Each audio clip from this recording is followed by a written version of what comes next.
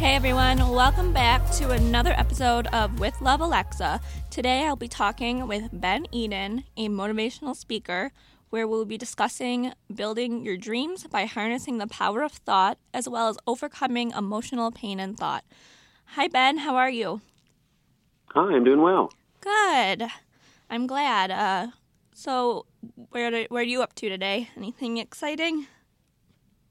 I'm just working more and more on the message that I want to share with everybody. Well, that's awesome. You want to start off by telling us a little bit about yourself? And maybe what you were like growing up? Yep. So most people who know me today would be surprised to hear me say this, but I was actually quite a shy kid growing up. But besides that, I was used to excelling in what I did. I did pretty well in school. I did pretty well in sport. I did the audition choir in school. And I finished the bachelor's degree, top of the class. I did the master's degree. So I'm used to the excelling. And I say that not to be, oh man, we're talking to a prideful guy. It's something to help give context to what I've learned and what I'd like to share with everybody about overcoming emotional pain. Yeah, no, that's amazing though. All the stuff you've done and growing up, and I feel like a lot of times because I was also really shy when I was younger. Really, I became a lot more out of my shell in the last 3 years. I'd say more than anything, especially starting a podcast. I never thought I would do that. Right. But tough lessons in life kind of lead you to where you shine the best. Very true, and then we have opportunities to help others with what we've learned, and that's the cool part. Yeah. So, growing up, like you said, you were more shy, but you did sports, and was it more you were comfortable once you knew somebody, or what? What helped to lose the shyness? I think certainly having somebody I knew helped, but I think I'm a type of person who I know I can do something, so I'm going to work hard on it and be good at it. So if it's a sport or school or music or whatever it is, I find confidence in just excelling there, and then I appear confident to others because I'm doing well. Does that make sense? Yeah, exactly. Yeah, because you wouldn't be shy in that aspect because you're good at it and you like it. Right. What, I guess how did you go from being the shy kid to kind of what you're doing now? What was the process through all that? So I guess I'll jump into my story of emotional pain, and then this will all kind of come together on who I am today and why I'm doing what I am today. How's that? Perfect. Okay. So I'm 30 years old and single. So looking back through the years, I've realized that, yes, I still like to excel in things, and I've done some awesome things with my life. But especially with the single aspect, it's I started thinking, man, I can excel in everything except for the dating game. And I started thinking, is something wrong with me? Maybe there is, because if I can't figure this out, then something has to be wrong with me. Through a number of experiences, I ended up talking to a therapist about a year ago about some things that I was going through. And I started thinking, well, I wonder if something from childhood has affected who I am today. And one of the things that came to mind was, and I remember it quite vividly, when I was about 9 or 10 years old, I was in elementary school. I think we were doing dodgeball that day or something in PE, and I was, doing well, top of the class, I'm maybe not top of the class, but, performing well. And I was getting to be in the good circle of friends, and I started to care what they thought about me based on my performance. But as we were leaving the gym, and I still remember it, we had to walk uphill out of the gym. It was the lunchroom. And my friends were just laughing, having a good time, and I thought, well, I want to be part of this. So I asked them, hey guys, what's so funny? And they turned to me and they said, raise your arms. And so I lifted my arms, and I discovered that I had excessive underarm sweat. And it was something that I did not realize that I had It was something I had no control over. And now I felt caught. I felt, oh my goodness, there's nothing I can do about this. And it's making me feel embarrassed. And my friends, of all people, are laughing at me. That experience has obviously stuck with me today and really affected my self-esteem, and I call it emotional pain. Because there, like I say, I'm used to being good at things and controlling what I can, but this destroyed all those categories. Where people I trusted and looked up to were laughing at me because of that. And that was something that continued throughout my life because it's something I couldn't control. So I would start to back off. I would start to hold back and be more reserved in activities or whatever I was doing in social environments, even if it was my close family. I've since learned that it might be called hyperhidrosis. It's something that it's not uncommon for people to have, but it still gave me this emotional pain because it started there, and people said that about the excessive underarm sweat, but I started to believe it was about me. When they said, oh, that's disgusting, I can't believe you're so sweaty, that's gross, I would start to think, I am disgusting, I am gross. Yeah. Therefore, nobody wants to be with me. And when did you say this started? Did you say elementary or high school? Yeah, I was about 9 or 10 years old. What? Sorry, I didn't hear so what over you the said. years. Sorry, I was about 9 or 10 years old. Okay, that's what I thought you said. Yeah, that kids can also be cruel, and it's like, then it's like you just get that doubt in your head, and it kind of just grows. No kidding. So even though what everybody else sees is, wow, Ben's good at this, Ben's good at that, deep down I would think, if I do like that image that people have of me, but if they truly got to know me, then they would discover this thing that is embarrassing. And so I keep people at arm's length. Did you get, like, I don't know about, like, teased, but also, like, was this, like, a thing all throughout school, like, through high school and everything, or was it more just the feeling of people thinking you're disgusting because of the situation? Sorry, say that one more time. I think we broke up a little bit. No, it's okay.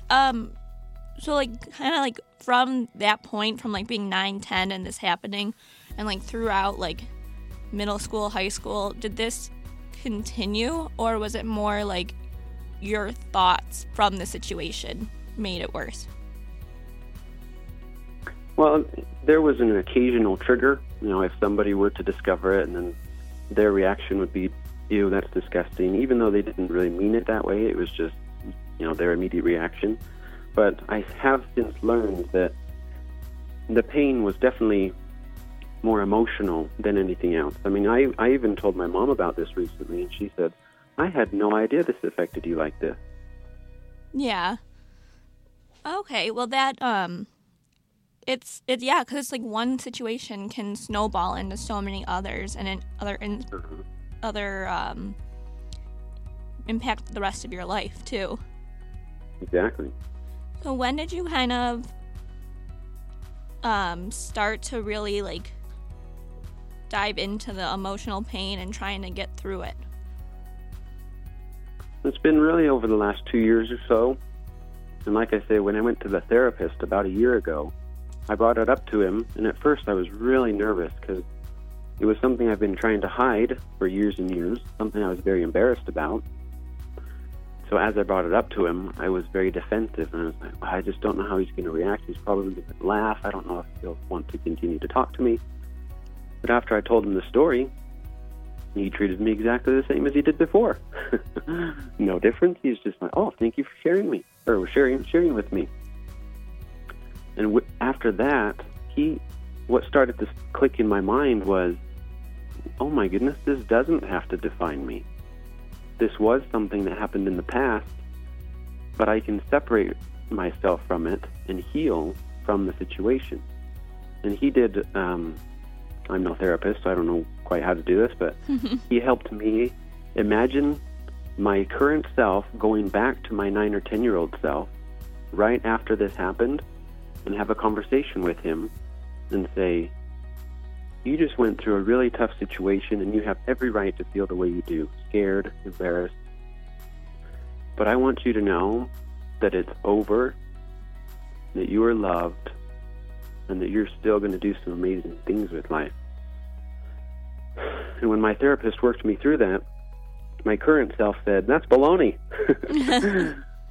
There's no way somebody would love me. There's no way it's over because I'm still suffering from it. But we did it a couple more times, and we started to reprogram my brain and rewrite that memory. And now I do believe that it is over, that I am worth loving, and that I have done and can do amazing things. Well, it's very true, and it is hard. Like, I've did similar things like that in, like, therapy, too, to, like, try and help reprogram my brain for, like, chronic pain, or just even, like you said, like, emotional pain, like, things that have happened in the past with, like, family members and people that treating me right, and you kind of, sometimes even in your subconscious, you don't even realize that it's affecting you until like, certain situations happen. So, like, I did a lot of similar things as what you were just talking about. And it definitely does help. Yeah, definitely. And what I've learned, and kind of what pushes me to talk about this so much, is that I've learned that when, like you're saying, how emotional pain might affect us subconsciously and we don't quite understand what's going on, some of us cope in unhealthy ways because we don't know how to do it in other ways. So it could be, you know, if we had a bad relationship, or in our family, if it's tainted a little bit, we might cope by binge watching our favorite show while pity eating ice cream, right? Yeah. we might not think that's too big of a deal, but maybe over time, if we don't deal with the source of the emotional pain, then this coping escalates to other things. And with the brain, where it doesn't like pain, obviously, something I learned was that the brain reacts the same way to emotional pain as it does physical pain. I thought, wow. But if we think about it, the last time we were rejected, unappreciated, somebody yelled at us, anything like that, we do feel pain. And the brain wants to either numb the pain or get relief from the pain. So if we don't know the proper way to do it, we may turn to things like drugs, alcohol, pornography, any of those mind-numbing addictions, or just simply other things that relieve it but don't really heal from it, and that affects our lives and relationships. Yeah, no, for sure. That is 100% true. So how did you get, I guess, from that point, like graduating top of the class in your bachelor's, to kind of where you decided to become a speaker? Sure. So I learned how to overcome emotional pain. I learned tools for that. So I'm no doctor. I'm not the person who will heal, but these tools help the person heal by accepting help from others. So we can call it PWR, which stands for power, right? I'm a religious person, so P stands for pray. If you believe in God, then of course He's the master healer.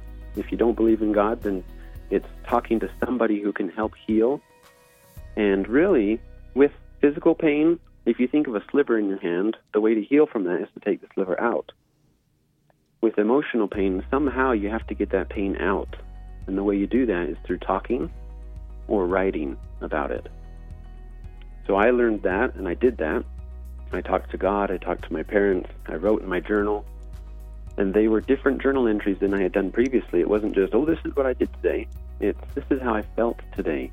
I really struggled with this, or I'd love to get through this. And as I got my emotions out, I literally felt like I was removing a sliver, and now I had room to heal.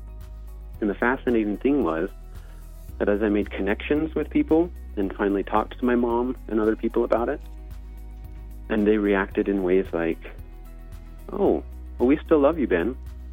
That was something I did not believe. So it was super nice to hear that, oh my goodness, I am worth loving, even though I'm dealing with this thing, and it's okay to talk about. when I talk to friends of mine on this subject, I discover that a lot of people are going through this emotional pain, but they don't talk to somebody because they might be in a situation similar to mine where, well, everybody thinks I have everything under control and that I have my life figured out. So if I were to tell somebody I'm struggling, or if I have an emotional pain, then I'll seem broken, and then they won't like me anymore. Does that make sense? Yeah, no, it definitely does. Because you also don't want to come off as like you're always complaining, or you don't want to be like that, the negative person, even though sometimes you just have to talk about it. True. Like, And that's a great point, because there is that extreme where it's just, oh, I'm just going to talk and mope about it. But that's where my power of thought side comes in, where I finally realized that I am not the problem and I can do something about it. So I am going to talk about it in healthy and safe ways, with the idea of what action can I take to get better, or what action can I take to progress anyway.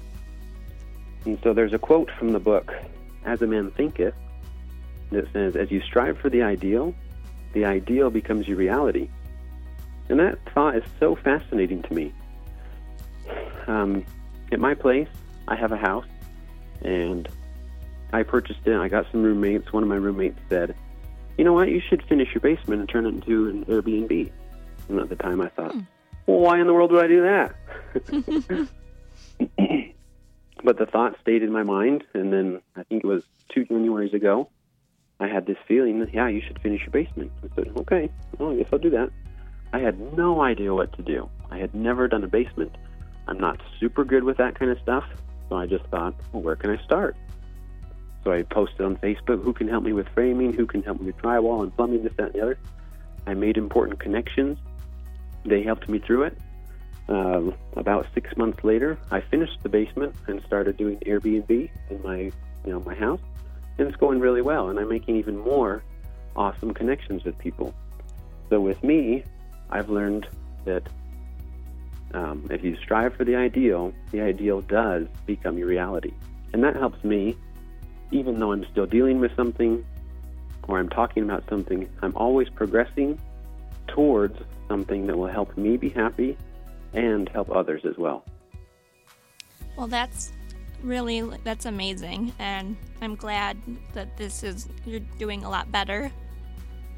What is maybe, and it's kind of what we talked about a little while ago, but just what is like one piece of advice you wish maybe you knew growing up that could also help someone dealing with what you're dealing with, or similar situations? Sure. I think it would be,